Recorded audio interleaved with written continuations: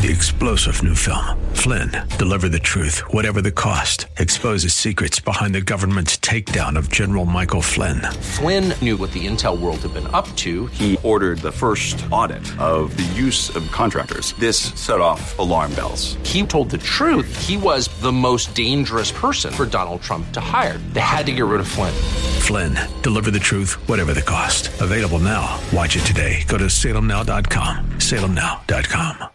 If you are a Christ follower, I don't care if you're a butcher, a baker, or a candlestick maker. I don't care if you're a school teacher, if you're a lawyer, if you're a medical doctor. Whatever you do to pay the bills does not exempt you from being a faithful discipler of those that you come in contact with. That's your call as a Christ follower.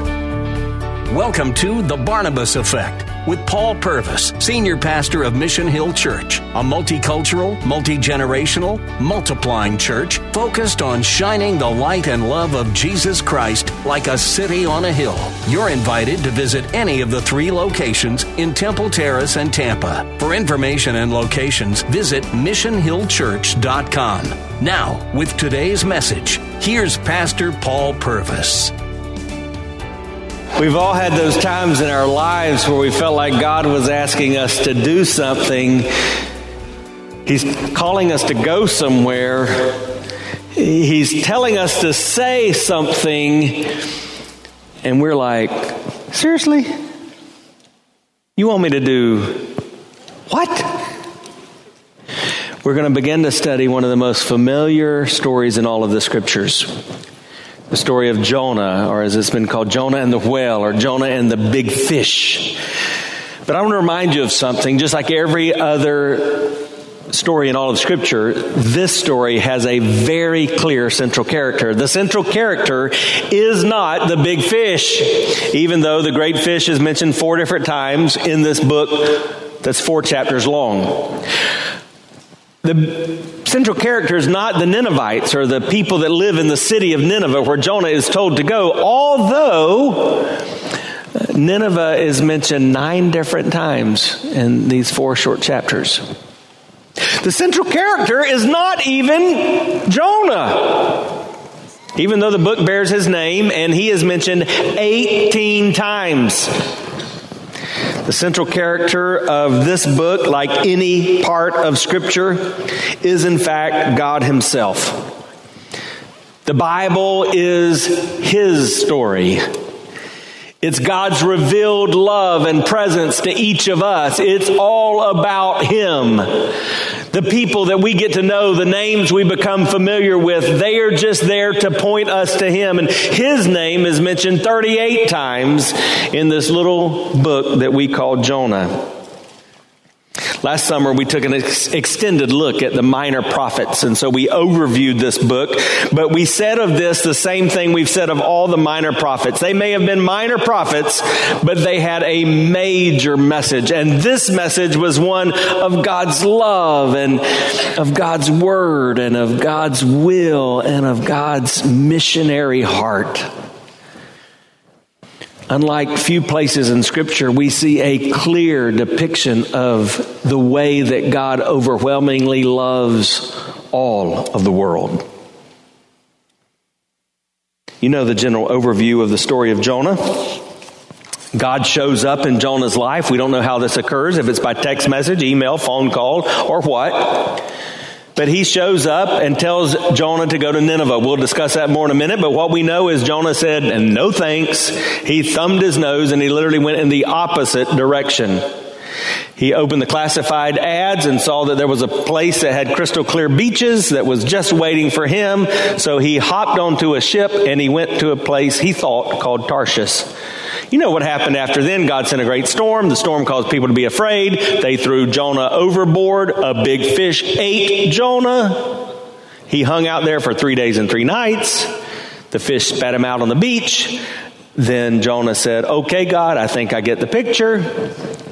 He obeyed God. And he goes to Nineveh. I can't wait to unpack the details of this over the next several weeks. It's an incredible story, but it's primarily a story of rebellion, a story of repentance, a story of restoration, that results into a story of revival. In other words, it's something all of us can relate to, right? Because we know what it's like to walk in a state of rebellion. We don't have to be taught that. We learn it as children. We know what it's like to need repentance, to have that need to turn to God.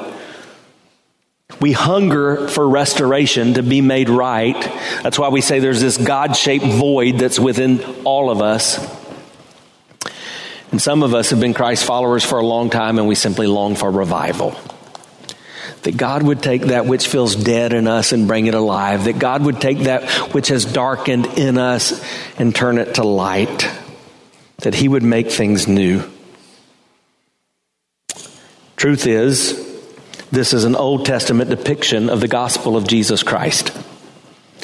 Because all of us are born into this state of rebellion. All of us need repentance. All of us hunger for restoration. And all of us want revival. And so, in the first couple of verses, we see God's plan. And it's straightforward. Here it is. Get up, get going, and get after it. In fact, you could probably even say that with me. Say, get up, get going, and get after it. Let's say that again. Get up, get going, and get after it. All of us have had those times where God clearly spoke to us, either through His Word, through a time of worship, through preaching or teaching, and we know what God wanted us to do, but we did not get up, we did not get going, we did not get after it. If you acknowledge that you either are there or have been there, then you're going to relate over the next several weeks to what we study in God's Word in the book of Jonah. His plan was simple, but unfortunately, Jonah's problem was simple as well. We see that in verse 3. The first two words of verse 3 begin like this: but Jonah. We always get into trouble when we make it about us. But Jonah. So I got to thinking about that and how that looks in my life, and I figured we can understand that too. So on the count of three, I want us to say that. But instead of saying, but Jonah, I want you just to insert your name. I'll do the same. 1, 2, 3, but Paul. See, that's our problem. We do things our way, and that gets in the way of God's way and His plan. So I want to give you a big idea. We're going to talk about this big idea, unpack it a little bit from these first 6 verses. Then I'm going to give it to you again, and then we'll pray. All right? The big idea is this: when God speaks His will into our lives, we respond with disobedience, we enter into a state of rebellion, and we invite consequences that will negatively affect us and everyone else in our little corner of the world. Do you get that? When God speaks His will into our lives and we respond with disobedience, what we're doing is entering into a state of rebellion. And as we are in that state of rebellion, we're literally inviting consequences into our life that not only negatively impact us, but they negatively impact everybody else in our little corner of the world. So think about these questions this morning. First, do you see God at work in and around you? Is He active? So most of us here, we're gathered in a church, so just by definition, most of us here have come and we're agreeing on this simple premise. Yeah, we believe God is real and He's working in this world. He's not an impersonal, distant deity, but He's at work in this world. If you agree with that, then I want you to go to the second question, which is this: is there anything God is asking you to say or do for your good and His glory? Is there anything that God has put on the agenda for your life that is left undone? Is there any box that has been made clear that's still unchecked? What about it? Maybe you can look back to another time in your life and God made it very clear He was calling you, who knows, to go to missions. Or maybe you feel like there was a relationship God was calling you to step away from. Or maybe there was an act of obedience. Like Elaine, He was calling you to be baptized and you've not yet taken that step to be baptized. What is God calling you to do that's still undone? Or maybe just ask this question, the third question: what am I doing in response to the way that God is working around me? What am I doing about what God is saying? We're going to see how Jonah responded today, but all of us have to answer these questions. So I want to pray to that end right now. I want to pray that God gives us clarity, that He speaks, that we hear and respond. Father, in the name of Jesus, speak. We're going to read your word. It's perfect and true. We take it as fact without error, but we want it to speak into our lives. So open our ears, open our eyes, open our hearts, and then transform us. As you call today, may we be obedient. And Lord, once more this morning, I pray that the words of my mouth and even the thoughts that I have in these next few minutes would be pleasing to you, for you're my strength and you're my Redeemer. And I ask this in Jesus' name. Amen. This is the word of the Lord from Jonah chapter 1. Beginning in verse 1. Now the word of the Lord came to Jonah, the son of Amittai, saying, Arise, go to Nineveh, that great city, and call out against it, for their evil has come up before me. But Jonah, there's that phrase, rose to flee to Tarshish from the presence of the Lord. He went down to Joppa and found a ship going to Tarshish. So he paid the fare. Say this phrase with me. Say, he paid the fare. Don't forget that. He paid the fare and he went down into it to go with them to Tarshish, away from the presence of the Lord. If you've just joined us, you're listening to The Barnabas Effect with Pastor Paul Purvis. Video of the message you're listening to is available when you click the Watch tab at missionhillchurch.com. Thanks for sharing time with us and for sharing your financial gifts by clicking the Give button at missionhillchurch.com. And now, with more of today's message, here's Pastor Paul Purvis. But the Lord hurled a great wind upon the sea, and there was a mighty tempest on the sea, that the ship threatened to break up. Then the mariners were afraid, and each cried out to his God. And they hurled the cargo that was in the ship into the sea to lighten it for them. But Jonah, there he is again, has gone down into the inner part of the ship, and had lain down and was fast asleep. So the captain came to him and said to him, What do you mean, you sleeper? Arise, call out to your God, and perhaps the God will give you a thought to us, that we may not perish. I want to give you just a few words about this story before I give you the basic truth. This is a real story. This is not fiction. This is not parable. This is not analogy. Do you know how I know that? I know that because I believe the truth of the gospel of Jesus Christ, and Jesus referred to this story. Listen to Matthew chapter 12, verse 40. For just as Jonah was 3 days and 3 nights in the belly of the great fish, so will the Son of Man be 3 days and 3 nights in the heart of the earth.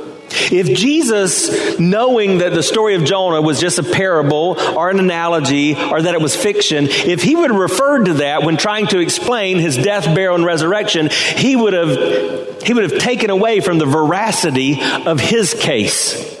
No, he certainly believed that the story of Jonah and the great fish was a real story, because he knew that there was coming a day very soon where he would die on the cross for the punishment of the sin of mankind, that he would be buried in a borrowed tomb. And when he was buried, that the sins of the world would be buried with him. And he knew that 3 days later he would arise and by his life would offer life to all who trusted in him. This is a real story. So I want you to look at it with that light over the next several weeks. Don't think about this as what it could have meant. Think of what it is and what it does mean. But there's a second thing I want you to understand. Jonah was not a rookie prophet. He was not a newbie. In fact, though you may not have known it before today, we know of Jonah before we get to the book of Jonah. Listen to 2 Kings chapter 14, verse 23. In the 15th year of Amaziah, the son of Joash, king of Judah, Jeroboam, the son of Joash, king of Israel, began to reign in Samaria, and he reigned 41 years. And he did what was evil in the sight of the Lord. He did not depart from all the sins of Jeroboam, the sons of Nebat, which he made Israel to sin. He restored the border of Israel from Lebanon as far as the sea of the Arabah, that's the Dead Sea, according to the word of the Lord, the God of Israel, which he spoke by his servant Jonah, the son of Amittai, the prophet who was from Gath-hepher. So not only was Jonah not a rookie, he was not a newbie, he had had ministry success. There had been a time in his life where God told him what to do, he did it, and he saw what happens when God tells you what to do and you do it. God blessed. Don't miss this. If you got your pen, pencil, lipstick, mascara, Crayola, and you're taking notes, or if you got your phone out and your thumbs are busy at work, get this. When God tells you to do something and you respond with obedience, He blesses what you do. You can always count on that reality. Jonah knew this. He knew that God would be faithful. He knew that God would do what He said He would do. But for some reason, this time He responded differently. And that leads us to the first of three truths I want you to get. Here it is. When God asks us to do something and we fail to do it, our rebellious disobedience puts us at odds with Him and leads us into dangerous territory. When God speaks His truth into our life and we thumb our nose or we close our ears and we don't do what He tells us to do, it's not like we can just say, I don't like that, I'm compartmentalizing. What we're actually doing is we're announcing that we are in a state of rebellion against the one true God. And like Jonah, when we do that, we are in practice saying that we're fleeing His presence. You can't live in active disobedience to God and act like you're expecting His presence in your life. Now, what was God asking Jonah to do before we're too hard on him? Well, He was asking him to go to Nineveh. It's one thing to prophesy in Israel to the leaders of Israel. That's what he had done and had success doing. That's not what God was asking him to do. It might have been another thing to stay in Israel and prophesy against Assyria, which is where Nineveh was. But that's not what God was asking him to do. He was asking him to cross the border and to go to Nineveh, where the Assyrians were. Now, who were the Assyrians? Let me just give you a little clue since you ask. The Assyrians were very bad people. They were evil. One of the things they were known to do is they would take those people that they didn't like, bury them up to their neck in the sand in the desert, take a stake and drive it through the tongue. Take a stake and drive it to their tongue and then leave them there for death. And Jonah knew that.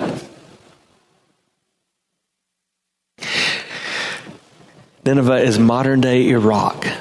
Literally, the city of Mosul. What if God said to you, hey, pack your bags. I need you to go to Mosul and join my missionary efforts. So before you're too hard on Jonah, kind of recognize this was a tough assignment. But he knew what God had done in the past. He knew that if he trusted God, God would be faithful. I want you to understand something. When we decide to follow God, everything else in our life becomes a consequence. So for some of you today, this is the day of your salvation. I really believe that. This is the day God has brought you to this place because He's choosing you to be His child. And somewhere in this, what we call the Holy Spirit of God is going to convict you, and you're going to recognize, I need Jesus. And you're going to cry out and say, yes, God. And when you begin that relationship with Jesus, everything in your future changes. Everything else becomes a consequence. I was born in Hartsville, South Carolina. I never intended to live in Temple Terrace, Florida. It was not in my plans. It was not on my agenda. But it's a result of a decision I made at 7, when I was 7 years old in South Carolina. Because when I chose to follow Christ and give Him the control of my life, everything else became a consequence. And Jonah knew that. He just didn't live by that. He was about to learn something we have to learn. Our comfort zones don't intimidate God. See, God was asking him to step outside of his comfort zone, to do something he had never done. But you know what we people have in common? We don't like doing what we've never done. We don't like stepping outside of our comfort zone. So we like to say things like this. I just want to be in the center of God's will because that's the safest place I'd ever be. That sounds good for a bumper sticker, but it's not in Scripture. See, Scripture says sometimes God's will is that you go to Nineveh, and in Nineveh, they stick people in the desert up to their neck and drive stakes through their tongue. The center of God's will is not always safe, but it's always right. It may not be comfortable, but it's always holy. God regularly calls us out of our zone of comfort so that we might get into the zone of His blessing, so that He might do what He wants to do in and through our lives. So with that in mind, I want you to, again, think about 3 questions. And if you're taking notes, you might even write an answer. This is not a turn-in test. You're doing this for your benefit so nobody else has to see it. But what is God calling you to do? Is there something you know He's calling you to do that's outside of your comfort zone? There's no doubt in my mind with this many college students in this service that God is calling some of you to step out and surrender your life vocationally to serve Him. And that may be in a setting like I'm serving in one of the existing churches in North America, or it may be going to one of these places that have yet to hear the good news of Jesus Christ because they don't even have God's Word in their language. If that's what He's asking you to do, is your yes on the table? For others of you, it's just saying, hey, stick in this marriage that doesn't seem like it's working right now and give your best for God's glory because He wants to honor this. For others of you, it's saying, give God glory in your work life or as a student so that you can be a witness for Him. For others, He's telling you to cross the street to your neighbors or in the classroom to that other student or in the office to that coworker and be a witness. Let them see what God has done in your life. Say, I don't know how to do that. Well, welcome to the club. Maybe you just start by giving them a 2-sentence recap of what God taught you at church. And if they seem receptive, say, hey, let me just tell you more about what God's doing in my life. But find ways to be obedient. Where's God calling you to go? Who's He calling you to make a difference with? You know why we don't do this? I'm really convinced that generally there are 3 reasons that we're not more obedient to God's call of living out our faith. I think we're afraid of being hurt. That goes back to our comfort. What happens? What if I get rejected? What if my feelings get hurt? Or we don't want to be considered too holy. This is kind of new thought for me. Because I just don't think that way because I'm a pastor. But I realized, I heard that recently. Well, I don't want them to think I'm trying to be holier than thou. But the third reason is sometimes we just don't think we know what to do. We don't know what to say. When God calls you to be a witness, He's not asking you to be a theologian, to teach seminary. All a witness does is testify to what you've seen and experienced. If God has transformed your life, just be willing to tell somebody, hey, I don't understand it all, but the God of the universe changed me. The last service, I had a chance to baptize little Dylan Salmon. Dylan's a little boy. And when I prayed with he and his mom before we walked out in the baptistry, this is what I prayed. God, there's no way that Dylan fully understands all he needs to know about you at his young age, because I don't even understand it all now, and I'm getting older. But God, I pray that you take this moment where Dylan is and help it not to be looked back with doubt in the future. Help him to remember that all he needed at this moment was to step out in faith and trust you for what you did on the cross for his sins. And so maybe you're there, you don't have all the answers, and you just trust God with His mysteries, but you step out and say, God, use me. And now, why is this so important? Because is God communicating with you like He does Jonah? What do you think? Do you think God has a call for you just like He did Jonah? This means yes, class. This means no. Class participation, please. Of course He does. We already have it. It's better because ours is written in your language. Listen to what it says in Matthew 28. Go, therefore, and make disciples of all nations, baptizing them in the name of the Father and of the Son and the Holy Spirit, teaching them to observe all that I've commanded you. And behold, I'm with you always to the end of the age. God didn't stutter. He didn't stammer. He didn't skip a beat when He was trying to tell you what you needed to do. He wants you to be a part of the disciple-making process. If you are a Christ follower, I don't care if you're a butcher, a baker, or a candlestick maker. I don't care if you're a school teacher, if you're a lawyer, if you're a medical doctor. Whatever you do to pay the bills does not exempt you from being a faithful discipler of those that you come in contact with. That's your call as a Christ follower. You've been listening to The Barnabas Effect with Pastor Paul Purvis. an outreach of Mission Hill Church. If you're looking for answers to difficult questions or searching for a church home, you're invited to any of the 3 locations in Temple Terrace and Tampa. Details and directions at missionhillchurch.com.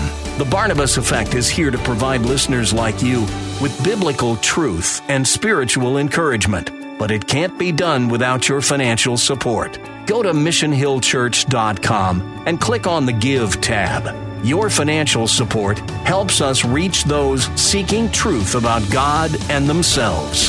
Thank you for giving at missionhillchurch.com. Weekdays at 9 a.m. Be encouraged by The Barnabas Effect with Pastor Paul Purvis on Faith Talk, AM 570 and 910.